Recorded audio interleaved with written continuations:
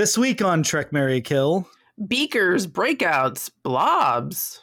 Next. Odo is on a search for his past. Dr. Mora thinks he may have discovered the origin of my people. A perilous journey that leads to a startling discovery. I think I may have found what we're looking for. Now, an evil life force is loose on the station. Intruder alert! Where the hell did it come from? But is Odo trying to find it? I'll be running the investigation. Or protect it? What do you think they'll do with you? On the next episode of Star Trek Deep Space Nine.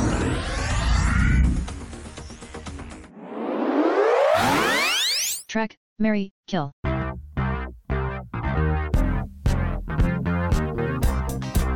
I'm Brian. Hi, I'm Kristen. Welcome to Trek, Marry, Kill, a podcast that gets some kind of perverse pleasure out of watching Star Trek. Happy New Year! Wow, it's 2024. Yeah. It sounds like Woo. it sounds like we're in the future, right? 2024. Wow. What'd you do on New Year's Eve, Brian? I got a little tipsy, and I made sure to kiss the person I loved at about midnight, and it was nice. But that was it. What'd you do? I probably went to bed at 9:30. Are you someone who does resolutions? Yes, but not seriously. What's the most serious resolution you've done? I may have to ask you to edit this one out, but one year, a friend of mine and I decided we'd become bigger sluts for the new year. And we did it, and it was great. This is a long time ago, though. So just in case anyone was... But maybe that should be my resolution this year, too. What a fun year that was. Yeah. I don't know why I was like, I should do this every year. I mean, I guess you can't do it every year because then you have to top yourself, and then all of a sudden you're on OnlyFans. But yes, this was before OnlyFans. That's right. Now in the OnlyFans era, it warrants a revisitation. That's it. I mean, I think Andy Warhol got it wrong. He should have said in the future everyone will be a pornographer, but because that's what has happened. But back in those days, not just anyone could be a pornographer. That's right. You had to actually have equipment and generally a partner or more. Someone had to approve you. Yeah, there was auditions. That's right. That's right. And I would not have passed muster. Let's just put it out there, okay? Because you had to be a professional back then. Now, anybody. You had to be really committed. This is not a side hustle. It's a lifestyle. No. Yes. Yeah. Yeah, you couldn't work part-time at the cinema and then go do your porn career. Mine have always been weight loss, going to bed at a reasonable hour. That was last year. That's boring. That's boring. It was super boring, but it was like, let's try it. And it didn't. How did that go with your Star Trek at midnight viewing though? It didn't. They didn't. Yeah. They didn't mesh. It didn't last long. So yeah, I don't know. The bedtime thing seems like a thing that just the normal, good, healthy, hygienic practice I should do regardless of New Year. But here we are in this New Year, and like I said when we did our level 1 diagnostic, I kind of became obsessed with programming theme months for us in season 2, our second season. We've done the trials of season 2, just finished Split in 2. And here in January, we're going to do two-handers, as in Star Trek episodes that are about the conflict between two characters. Pretty common dramatic device. It's a core tenet of being a television writer is being able to write a 2-person scene. You can't do that, you're not going to get staffed. So is that considered difficult? Well, you have to write something that's compelling and moves the story forward, and is, compelling / entertaining, and moves the story forward. And there's a lot of things that are kind of like basic drama that not everyone can do. It's like, can you find the most interesting part of the scene? Are you advancing? In this one that we're about to talk about, you're doing two things in the scene, the plot, but also the emotion. So it can be tricky. I mean, it's a good way of separating the amateurs from the pros, for sure, is figuring out, does this 2-person scene work? And when you're a show on a budget like Star Trek, you damn well better be able to pull it off. Otherwise, you're in big trouble. We're talking about The Alternate. It's the 12th episode of Deep Space Nine's second season, teleplay by Bill Dial, who later wrote Tribunal, which we've already covered. It was from a story by Jim Trombetta with Bill Dial. It was directed by David Carson, who directed Deep Space Nine's pilot Emissary. And this is his very last episode of Star Trek.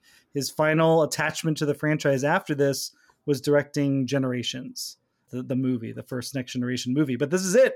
It debuted in syndication January 9th, 1994. So this is the 30th anniversary of this episode. I'm sure most people have forgotten. So I surprisingly, or maybe not, did not forget about this episode, have not forgotten about it. Memory Alpha describes it. The Bajoran scientist who used to be Odo's teacher arrives with evidence of others of Odo's kind. What Memory Alpha doesn't say is that this is the scientist's return, Dr. Mora, triggers a massive anxiety attack in Odo that turns him into a monster. It's like whenever my mom would come to visit me at college, it would just become a different person. Yeah, I want to say I read that before I watched the episode, and I was like, whoa, Brian's really on one. But okay. But now I understand what you mean. And the Bajoran scientist who used to be Odo's teacher is maybe perhaps an inelegant explanation of what the story really is. I mean, later on, Dr. Mora will make some mention of a zoo, but there is kind of this idea of like an animal in captivity and its trainer or, its caretaker, and feeling like it, the show makes the point of like, it's like a father and son, but actually the way that it's more written is like, oh, this wild animal. Captor. Yeah. The captor. Exactly right. So is this the first time you saw the episode? If it isn't, I have no memory of it before this. I very clearly remember the ending because there's a huge visual effects finale in this one that had not prior to happened in an episode of Star Trek before. Like the scale and intensity of this monster visual effect we hadn't seen before. So that really stuck in my mind because, as a teenager, or I was like 13 when I was 12. When this episode was out, it's like, oh, a lot of talking. And then at the end, wow, there's like a monster and this huge special effect. So I've always remembered it. Do you feel this episode, now that I did more, or I mentioned that in the notes, did this feel like a thoughtful examination of maybe narcissistic personality disorder or an estranged parent-child relationship, or did none of that? Well, I think it certainly touches on it, but I wouldn't say it's a thoughtful examination. Because at the end, well, spoilers, the doctor's like, oh boy, maybe I was bad. Maybe I did some bad thing. We got to talk about this. And a real person with narcissistic personality disorder would not come to that realization that quickly. That's exactly right. So it kind of like boils down to, this is more like if it is a parent relationship at all, which I don't buy, and the episode actually tries to make that point. It is some version of a power imbalanced relationship that someone was overbearing and wasn't seen. Today it would just be presented as Odo complaining to one of his friends, to Kira, being like, he doesn't see me for who I am, or one of the characters pointing it out to him. And that's how it would be presented. But it's hard for me to not think about my upbringing. And this one has more resonance now that I've gotten away from it, about, how a parent or someone who took care of you might view that relationship and your role in their life and what you either owe them, or like how you're, everything you are is because of them, but you're also not more than what they see you as. Like you can't become greater than. So it didn't strike a nerve. It's like, interesting. There's a lot going on. None of that was really the driving force behind the episode, though. Even though it seems so nakedly out there that like Odo has this subconscious anxiety that overwhelms him and causes him to turn into this monster. And no, the idea was, because it's called The Alternate, was, what if a shapeshifter suffered from multiple personality disorder? Not only would he go around exhibiting different personalities, but different bodies. Whoa! So very like TV tropey, like alternate. Like this was definitely in the soap opera trope, primetime soap of altered things. The dissociative identity disorder. Yes. as displayed in soap operas.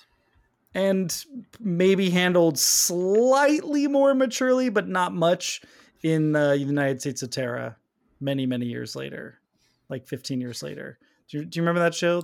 I remember, but I did not watch it. Terry Collette. It was pretty good. Tony Collette? Young Brie Larson. What did I say? Tony Collette? Terry? Tony Collette. Yeah, sorry, Terry. No Terry Collette. Yeah, it was, but... Our apologies to Tony Collette, who's definitely listening. I hope so. Welcome anytime, Terry. That's right. Friend of the pod, Terry Collette. So I just thought it was funny. The episode's called The Alternate. It's about Odo's alternate personality, but it's not. There's like nothing in the episode that would suggest what they were going for, because it spoilers. This is what our show is.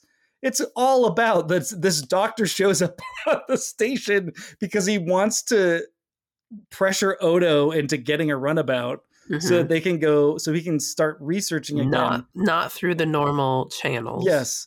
And then Odo just seeing the guy like freaks him out. And then this quote unquote volcanic gas gives him like this, like it like causes him to turn into this dark monster at night and attack the doctor multiple ways, so it's just very strange that I just think it's funny, the very 90s conception of it. And actually what they wound up doing was writing a pretty good episode about anxiety and like a relationship that causes you psychic distress. I remember I had a teacher, I was taught by nuns, not exclusively, but most of the time.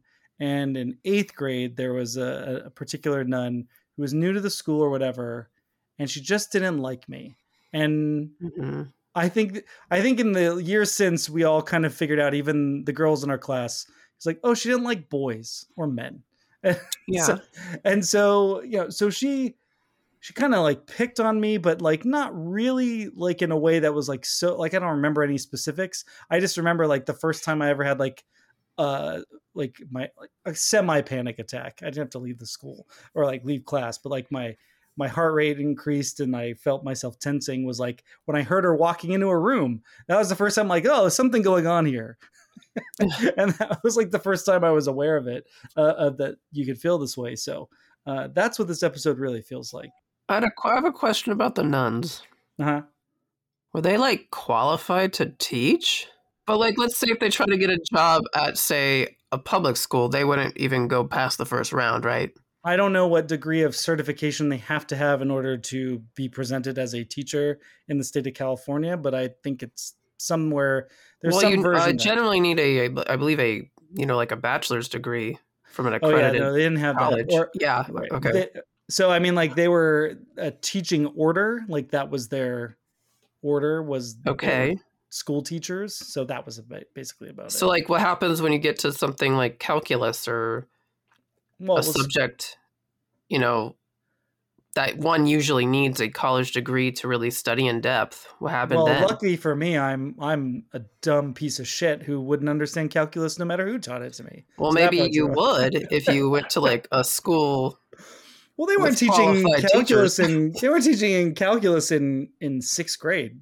So okay, yeah. Algebra or whatever, pre-algebra. In high school, I also went to a Catholic school that was fully accredited by the state, had people with college degrees teaching the classes, and all that stuff. So it's just before then. Before then, I don't know. It was the Wild West. I think the teachers who teach at the school now, I'm very uncertain of their accreditation either. So I don't know.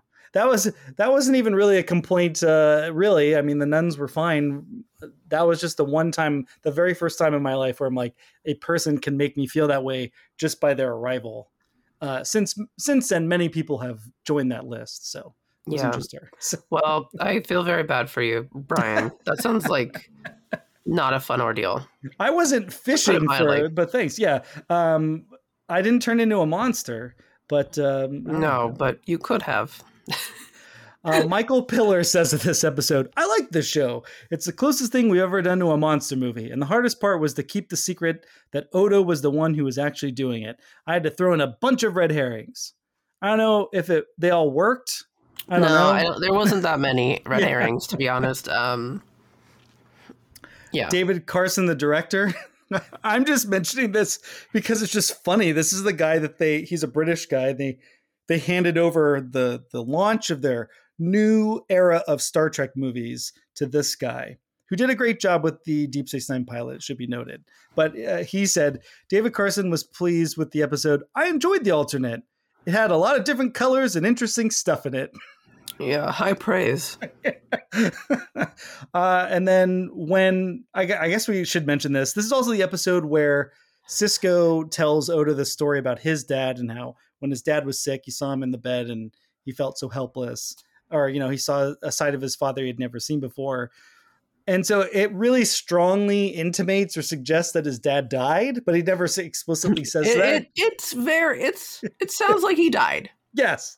But we see Joseph Sisko years later, so it's actually good that they just chucked this. And it's good enough like for people who are really following it. Because then there's a version where it's like, well, maybe Sisko's spinning the story up a little bit more to have a connection to Odo in this moment. You know what I mean? Like, now you can look at it, because he never explicitly said he died. But yeah, Joseph Sisko lives. I think they make reference to his prior illness the first time we see him later on. They're like, remember that time you were sick? This is done even to this day. For instance, in the pilot episode of Succession, Roman has kids, and you never hear about them again, never see him again. Nope. And a wife, I believe, too. Yes. And you know what? It's fine. It's fine. It's honestly fine. What you wanted in the pilot may not be what you want later. Yes. Did we miss anything? Is there like a C plot of Roman's small children? Who cares? No, we got the more interesting story where he's dating the Elizabeth Debicki looking woman, and he can't get it up for her because he's a little sicko. Yeah. Are you queer, son?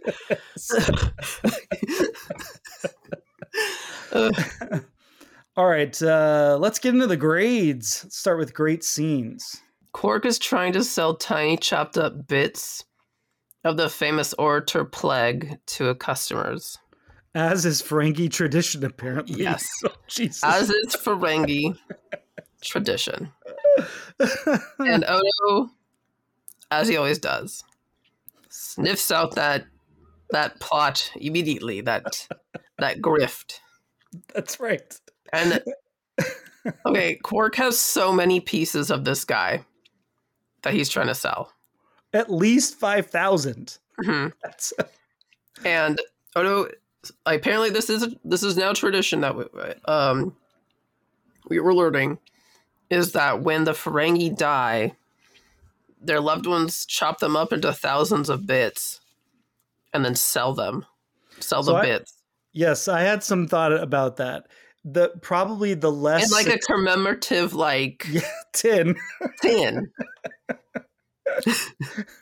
Like, it could be little mints or it could be Ferengi ashes. Yeah. It actually looks like a little round film canister. Yes. Does that mean if you're like less successful as a Ferengi, like there's bigger pieces of you? Because it's a share. You can't offload them. Right. It's because it's like people or company or corporations, basically, for Ferengi. That's corporations are people in Ferenginar. And so like how many shares of you can you sell off when you're finally dead is the thinking there. But yeah. If you're a Ferengi of note, yes, then you can get some money. But if you're just, Joe Blow Ferengi, no one cares. That's right. Maybe your family keeps like a leg or something. Yeah, the canisters, and like the whole, like there's just so many of these canisters that Quark has, and that's apparently not even close to how many he has. Or the guy that it says. Yeah, I love the approach that Odo uses. He seems very genuinely like interested, he like lures Quark that way. And he's like, well, how do I know it's him? And he goes, oh, the certificate of dismemberment's right on there. For me, Sisko forces Jake to stay home and not hang out with Nog because he wants him to study Klingon opera. Yeah. And Jake's like, I got a test on Friday. And then he's like, well, I don't want you to just pass the test. I want you to learn something. That's of its time. But So boring. just they get in this whole argument about, well, when I was your age, I had to learn Klingon opera and all this stuff, which some great lines in here.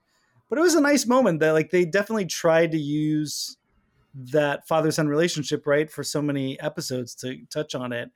And this was obviously there to play off against the Mora and Odo relationship of like fathers and sons. That was part of the idea. And actually, since I have all the scripts, they actually do have a scene where he's listening to Klingon opera. They just cut it, or they didn't shoot it. So they were going to keep going, but this is really the only scene with Jake in the episode. And then Odo comes in and mentions that he wants to run about and all that stuff. Other great scenes? Well, I just put that everyone keeps saying that Dr. Mora is like Odo's father, and Odo's like, Yeah. No. Yeah. He's very clear on that. Yeah. No, he is not. I mean, I like the scene when they finally take the runabout through the wormhole, and we get the scene in the runabout where Dax is asking Odo, like, how did you figure out that he was alive or sentient or whatever? And they're trying to Odo's trying to tell the story, but Mora keeps interrupting. And he's like, let me tell it. Or he doesn't even say that. He just takes over. And you get a sense of their dynamic, but also the way how Odo is clever and how Mora is impressed by his cleverness, which is a running theme. Like he's constantly dazzled by Odo because he thinks of him as like a little animal, a dumb animal. It's like, oh, you can tell from the tone of my voice how I feel. A stupid pet trick thing. Yeah, like, exactly. Oh, look at it go. Look at it. It's clapping its hands. So I like that scene. I like when they actually get down to the planet. You've got Odo, Dax, Dr. Mora, and another random Bajoran, Dr. Weld. Yeah. I thought he was toast, by the way. Yeah. And I was like, oh, boy. Wow. He gets a couple of lines. Nice to know you. Nice to know you, buddy. But you know what? He actually survives. They go down this planet with a lot of volcanic activity. They find the ceremonial stele. That's what it's called, written as a script. And then they find this little pile of mini Odo or Odo Jr., some silicate sludge, and then there's an earthquake which causes this volcanic ash and they have to get out of there. I thought it was a nice little sequence. It was kind of like shot in a way. It kind of looked different from how most of the planet things look. Like it's shot on a cliff.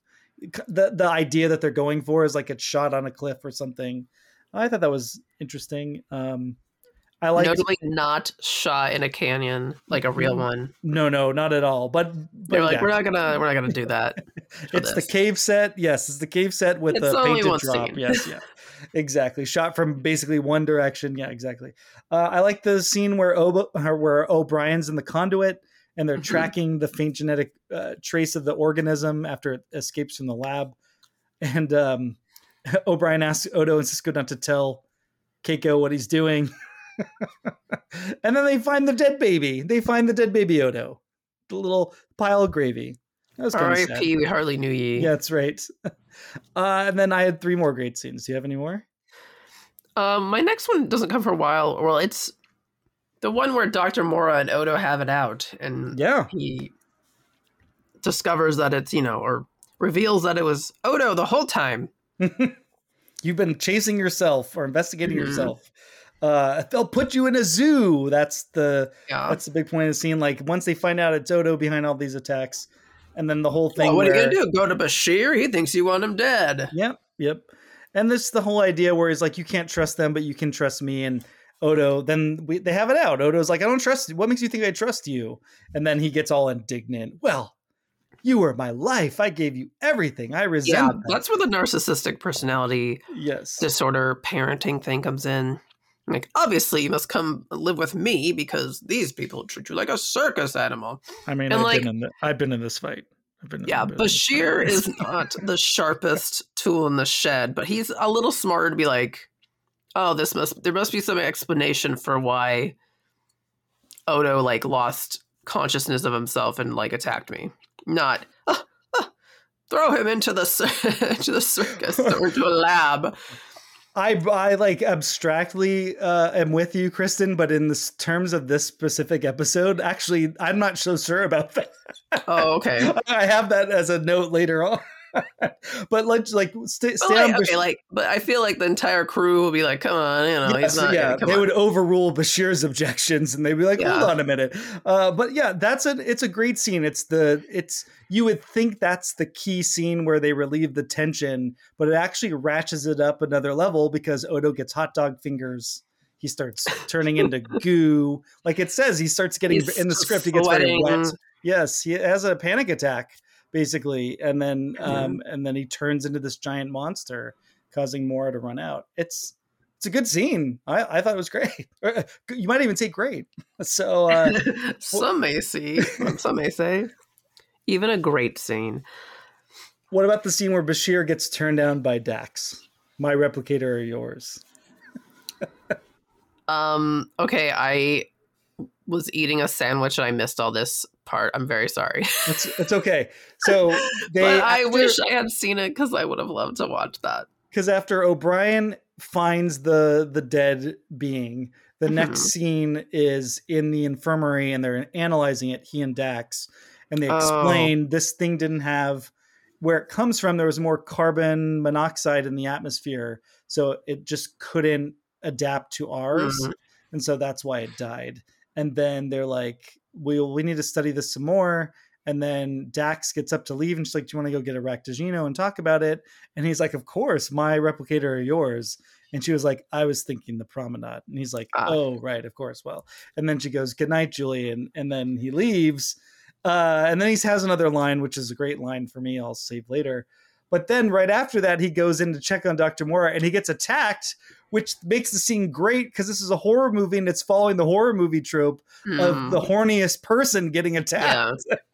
Yeah. So it like makes up for whatever ooginess people might feel about Bashir coming on to her or whatever, making a pass. I mean, I remember the attack part. And then he literally gets like a tentacle wrapped around his throat. Yeah. And then he has to use the laser scalpel to fend it off. Which it seems weird. For making a pass at a coworker. That's right. Odo's id heard that and he's like, not on my watch. Yeah, no heteronormative behavior here. No fraternization whatsoever. Right. Check your HR policies. I'm also the constable of HR. Yeah, but the laser scalpel as the fending off the attack, that was fucking cool. I like that. Yeah. But I also maybe go like, it seems like laser scalpels probably shouldn't just be out on a tray either. If they can do that. Yeah. You can set a wide beam and slice someone's head off. That seems it has quite a range. That's right. Like you could do your surgery from across the room. That doesn't seem good. Well, theoretically, it loses some intensity with range. This is going to hurt a lot. Yes. It's like, I don't even have to get up. I'm just going to sit in my chair and do it from here. And then, to me, the not the last scene of the episode, which is fine, but right before that, the whole sequence where they figure Mora tells them it's Odo. He doesn't tell them why. If this episode were done today, you would have had Kira. So Kira and Dax are like not in this episode. And when you think of Odo, those are like they're by his side. The best version of Odo is like Kira and Quark in his life, and they're like not in it. So I would think if they had done this later on, and Dr. Mora does appear later on, but their relationship's chill. Like they would have been like, oh, what did you do to Odo? Like they would have just been on it right away. Yeah. Like, wait a minute, Odo was fine until you showed up. Yeah. But the scene where they lure him out of the conduits and they have to use the force field to contain him, and Dr. Morris finally realizing, oh crap, I've been imprisoning you all along. Which that's exactly what makes him not a narcissist. But it's like it really is like the zookeeper realizing like, oh, you're not an animal or a curiosity, or it's not about me and what we learned together. You are an individual, and that's Star Trek though. That's what makes that moment great to me, is like, that's what characters in the Star Trek universe do, which is why Star Trek is aspirational, because people can change that easily. Anytime the character's like, what have I done? Yes.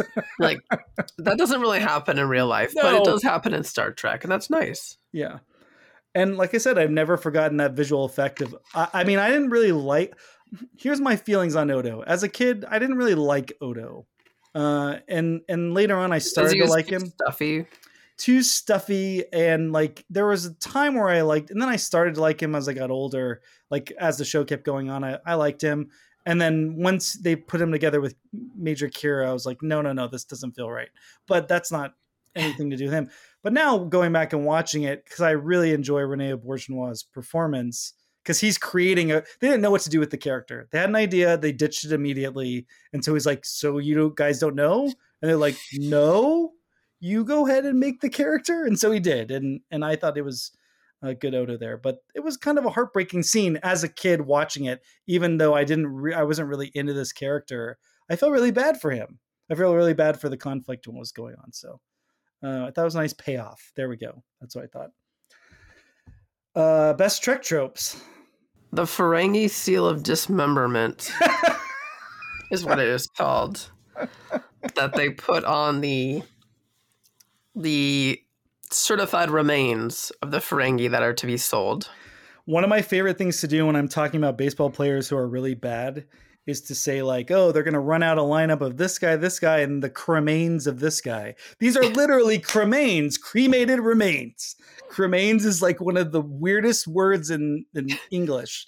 And is that actually a word? I think it gets used in news reports because I think there's been like horrendous things of like cremains of 30 people were found in a storage locker or some shit like that. I remember. So it's like, it's a word. It's a terrible word that is really best. I'm never playing Scrabble with you. I'm going to have to challenge you on that one, but okay. Cremains, a person's cremated remains. Let's see. Here's the Cambridge Dictionary. There's the Merriam-Webster Dictionary. Yes. The reason is that cremains is thought to have less connection with the deceased, whereas a loved one's cremated remains has a more identifiable human element. So anyway. I don't think I've ever heard this word used in a sentence. Well, you just did. So there we go.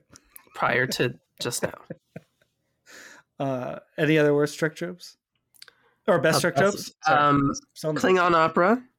Klingon, yeah, that's great. They're in the air duct / conduits. Yep. And then when we find the dead shapeshifter, goop. That's a Trek trope, goop? Yeah, goop. Just, oozy goop. Do you want me to read any of the lines from the Klingon opera for you? Oh, sure. Okay. So it's actually a scene where they're sitting on the couch and Jake puts his head on Sisko's shoulder and the script says, and it is one of those special father-son moments that will stay with them to the end of their lives. Klingon tenor. Kakla, kakla, kapula, tula, kakla, yubula, tuda. And it goes on for a lot more than that. Beautiful. Yeah, it's amazing. Well, I thought you had like a translation. No, I'm reading the script. That's just what the script. Best $40 I've ever spent for all of them, right? All of them. Yep. So my best Trek trope, one of them was the way they dressed up the cave set, because they made it look, first of all, that it wasn't just on the floor of the stage, that it was elevated, because they put that drop in there that looked like it kept going, the painted drop with the fog and everything. And it was nice. It looked like it was like a collapsed town in the mountains or something, a structure in there. So I thought that was cool. Basically, like any money savers to suggest more, using the little hobby toy that you could get like at any toy store of the metal, the metal pins that you use use magnets to move the metal pins, and it makes it look like something's moving. Yeah. Like that's all the creature was that they found until it turned into gravy. It was just the metal. It was just like metal files with the magnet. The Woolly Willy. Woolly Willy, yeah, exactly right. So they must have just bought a bunch of Woolly Willies and ripped them open. Yeah. So I thought that was a nice Trek trope of money saver.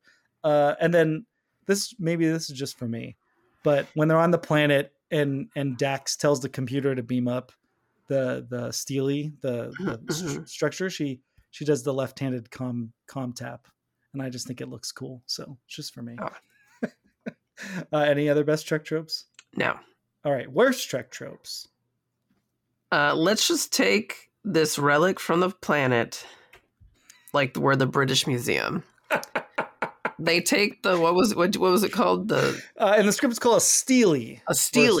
Yeah. It's like an obelisk. Yes. But it's clearly like made from some civilization. They're like, oh, well, let's beam it up and take a look. There's taking it.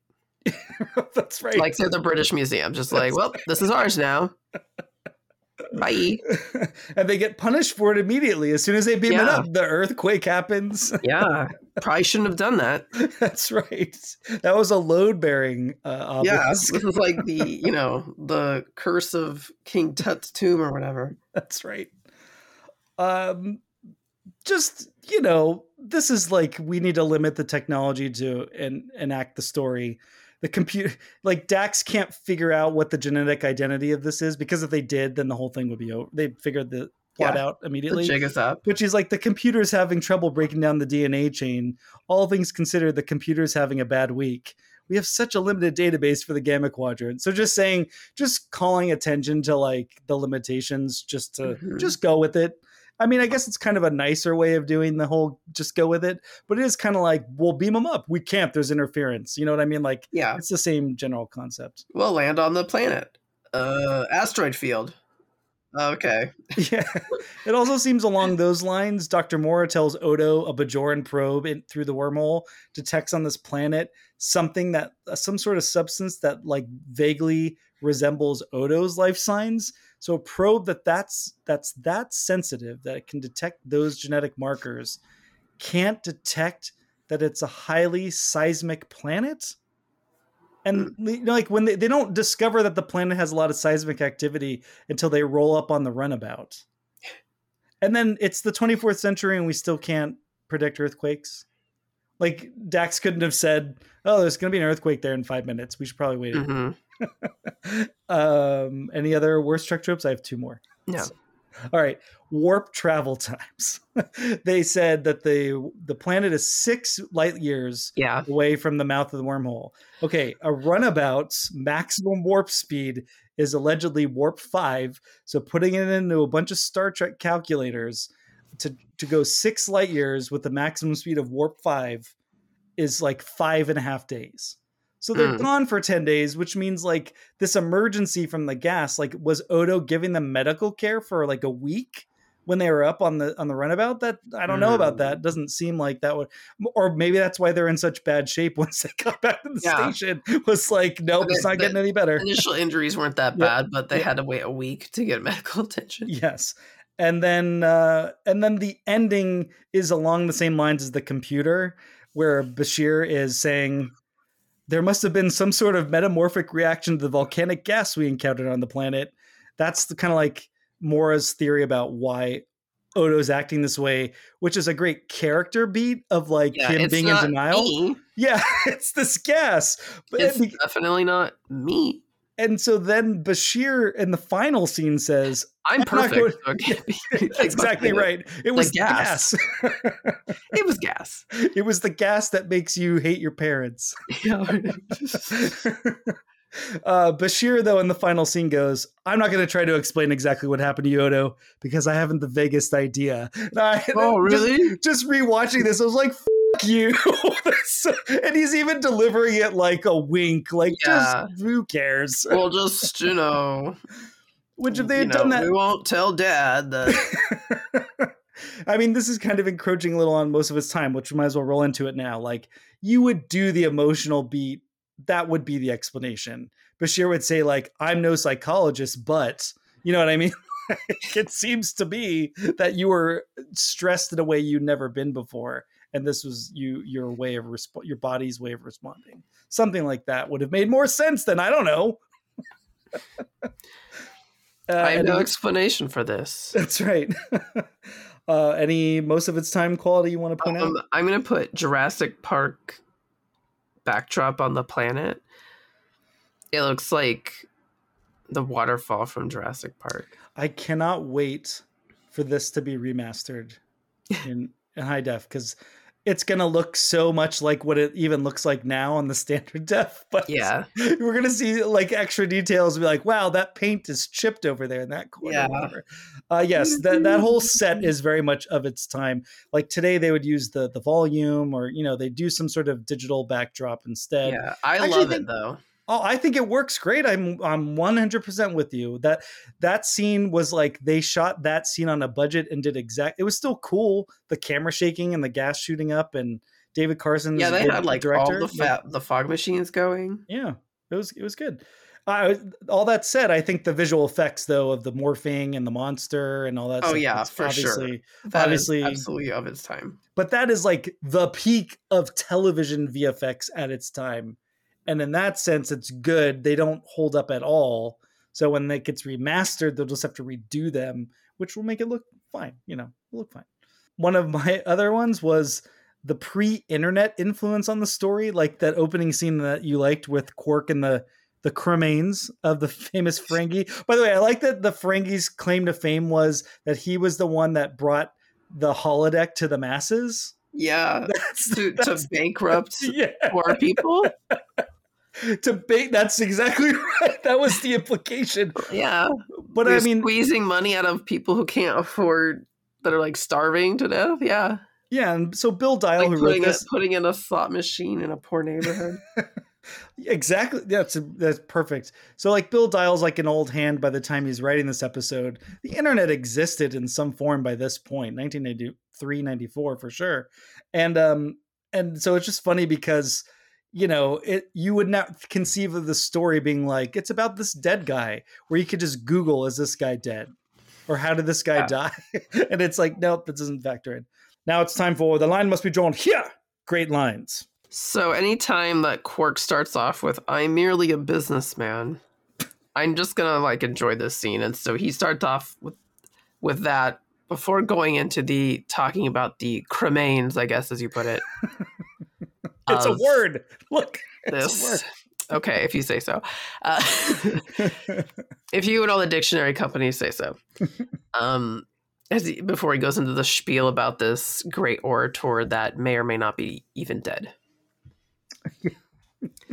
And then also when Dr. Mora is first on the planet, he's like, or first on the station, he says, I see you're still having trouble with social integration, because Odo was like gruff with Quark, and that's such a nagging thing for like a parent to say, and Odo immediately is just like, oh, Dad.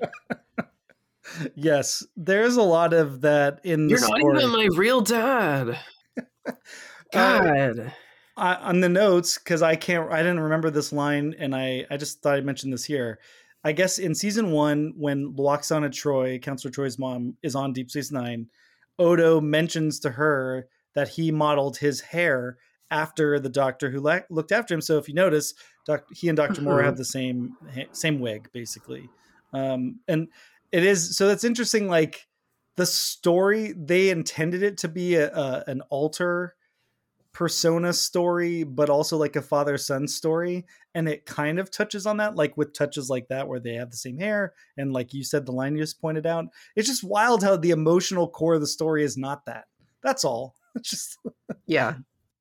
Yeah. Along the lines of your Quark scene though, I have 5,000 pieces of plague in my storeroom. Not plague. Jake, what am I ever going to use Klingon opera for? I just think that's a great random line.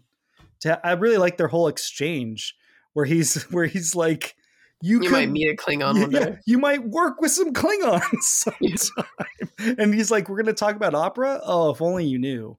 That's all Worf wants to talk about. Yeah, he'll find out shortly. Yeah.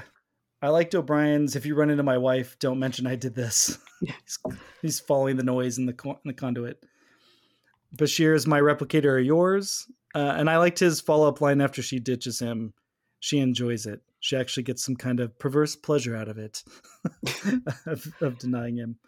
I have the exchange between Dr. Mora and Odo, and Dr. Mora says, what other humanoid have you been able to trust except me? And then Odo says, what makes you think I trust you? Yeah. Because, you suck, Dad. Have you ever gotten into an argument with someone where you were not emotional and then you're doing it for so long, you just start crying in the middle of it? Like as you're talking, it just comes out of you? Because I've had that that's not a.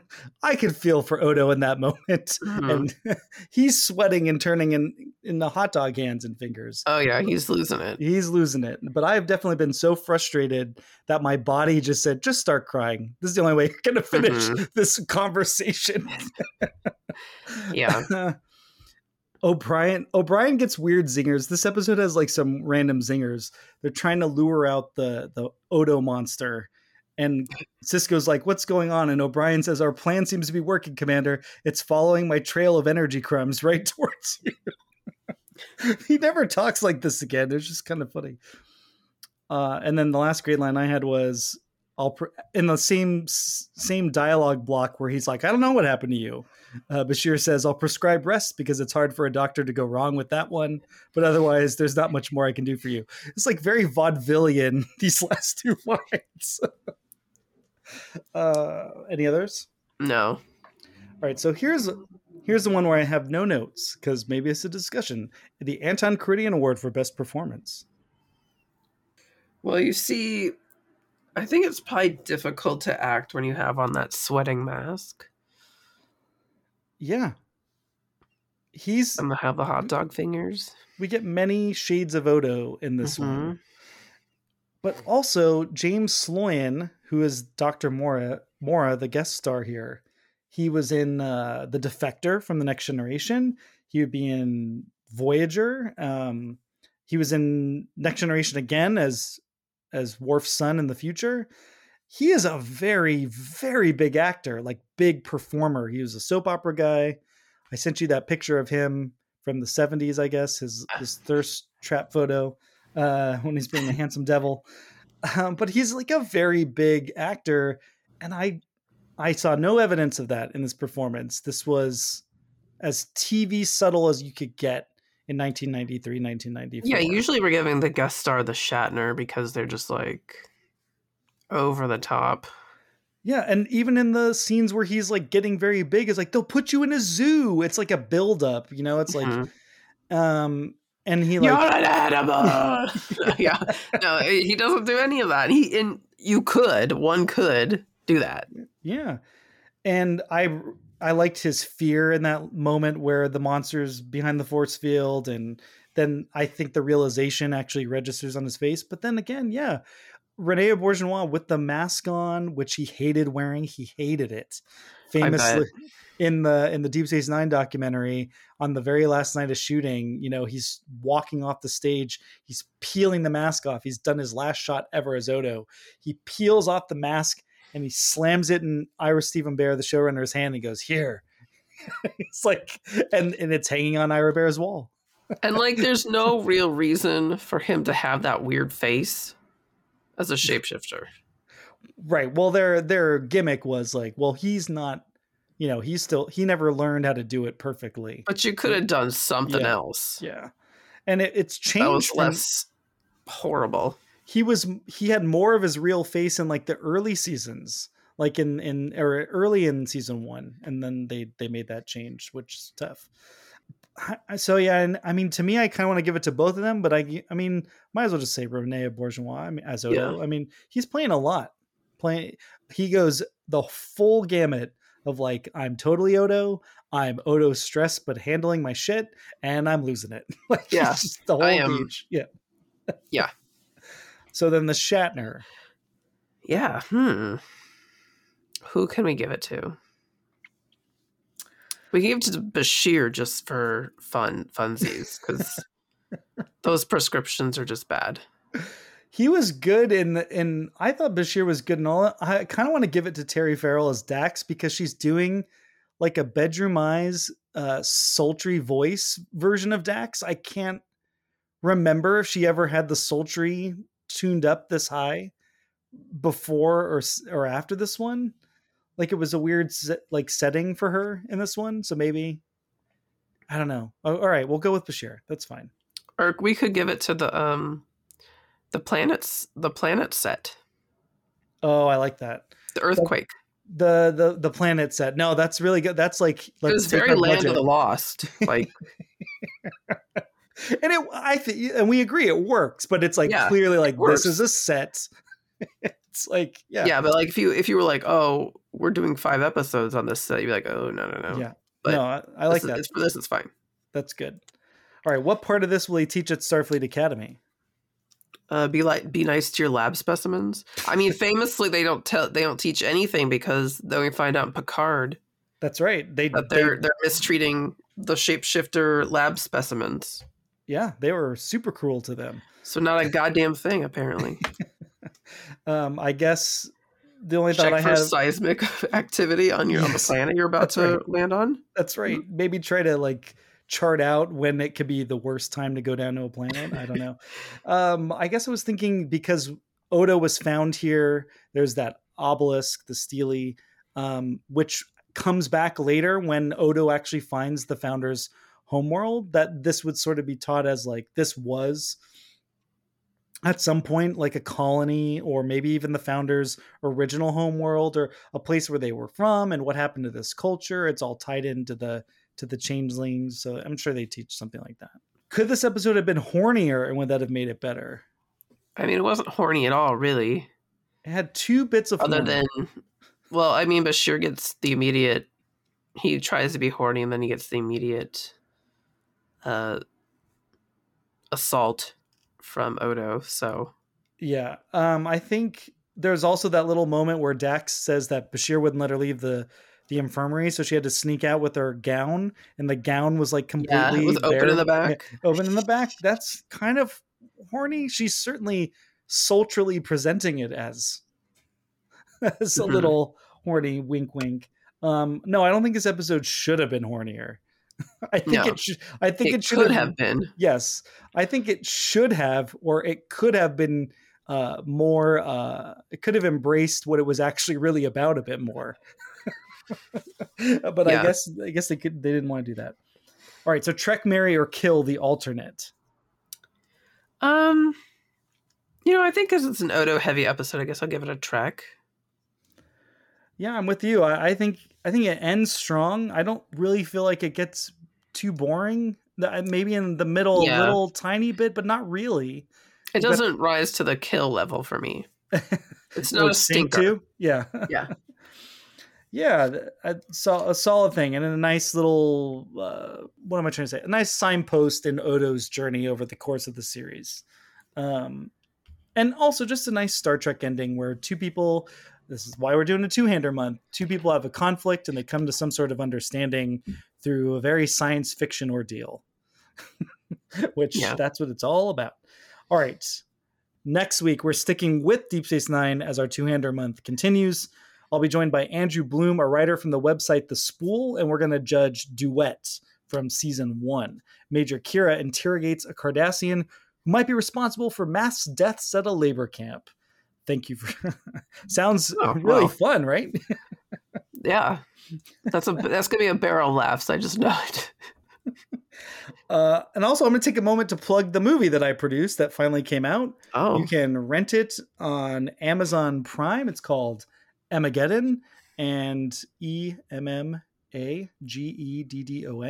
And it's about a writer who somehow writes herself into her own superhero movie. And is it real or is it in her head? You'll just have to watch and see. But is it a brain tumor?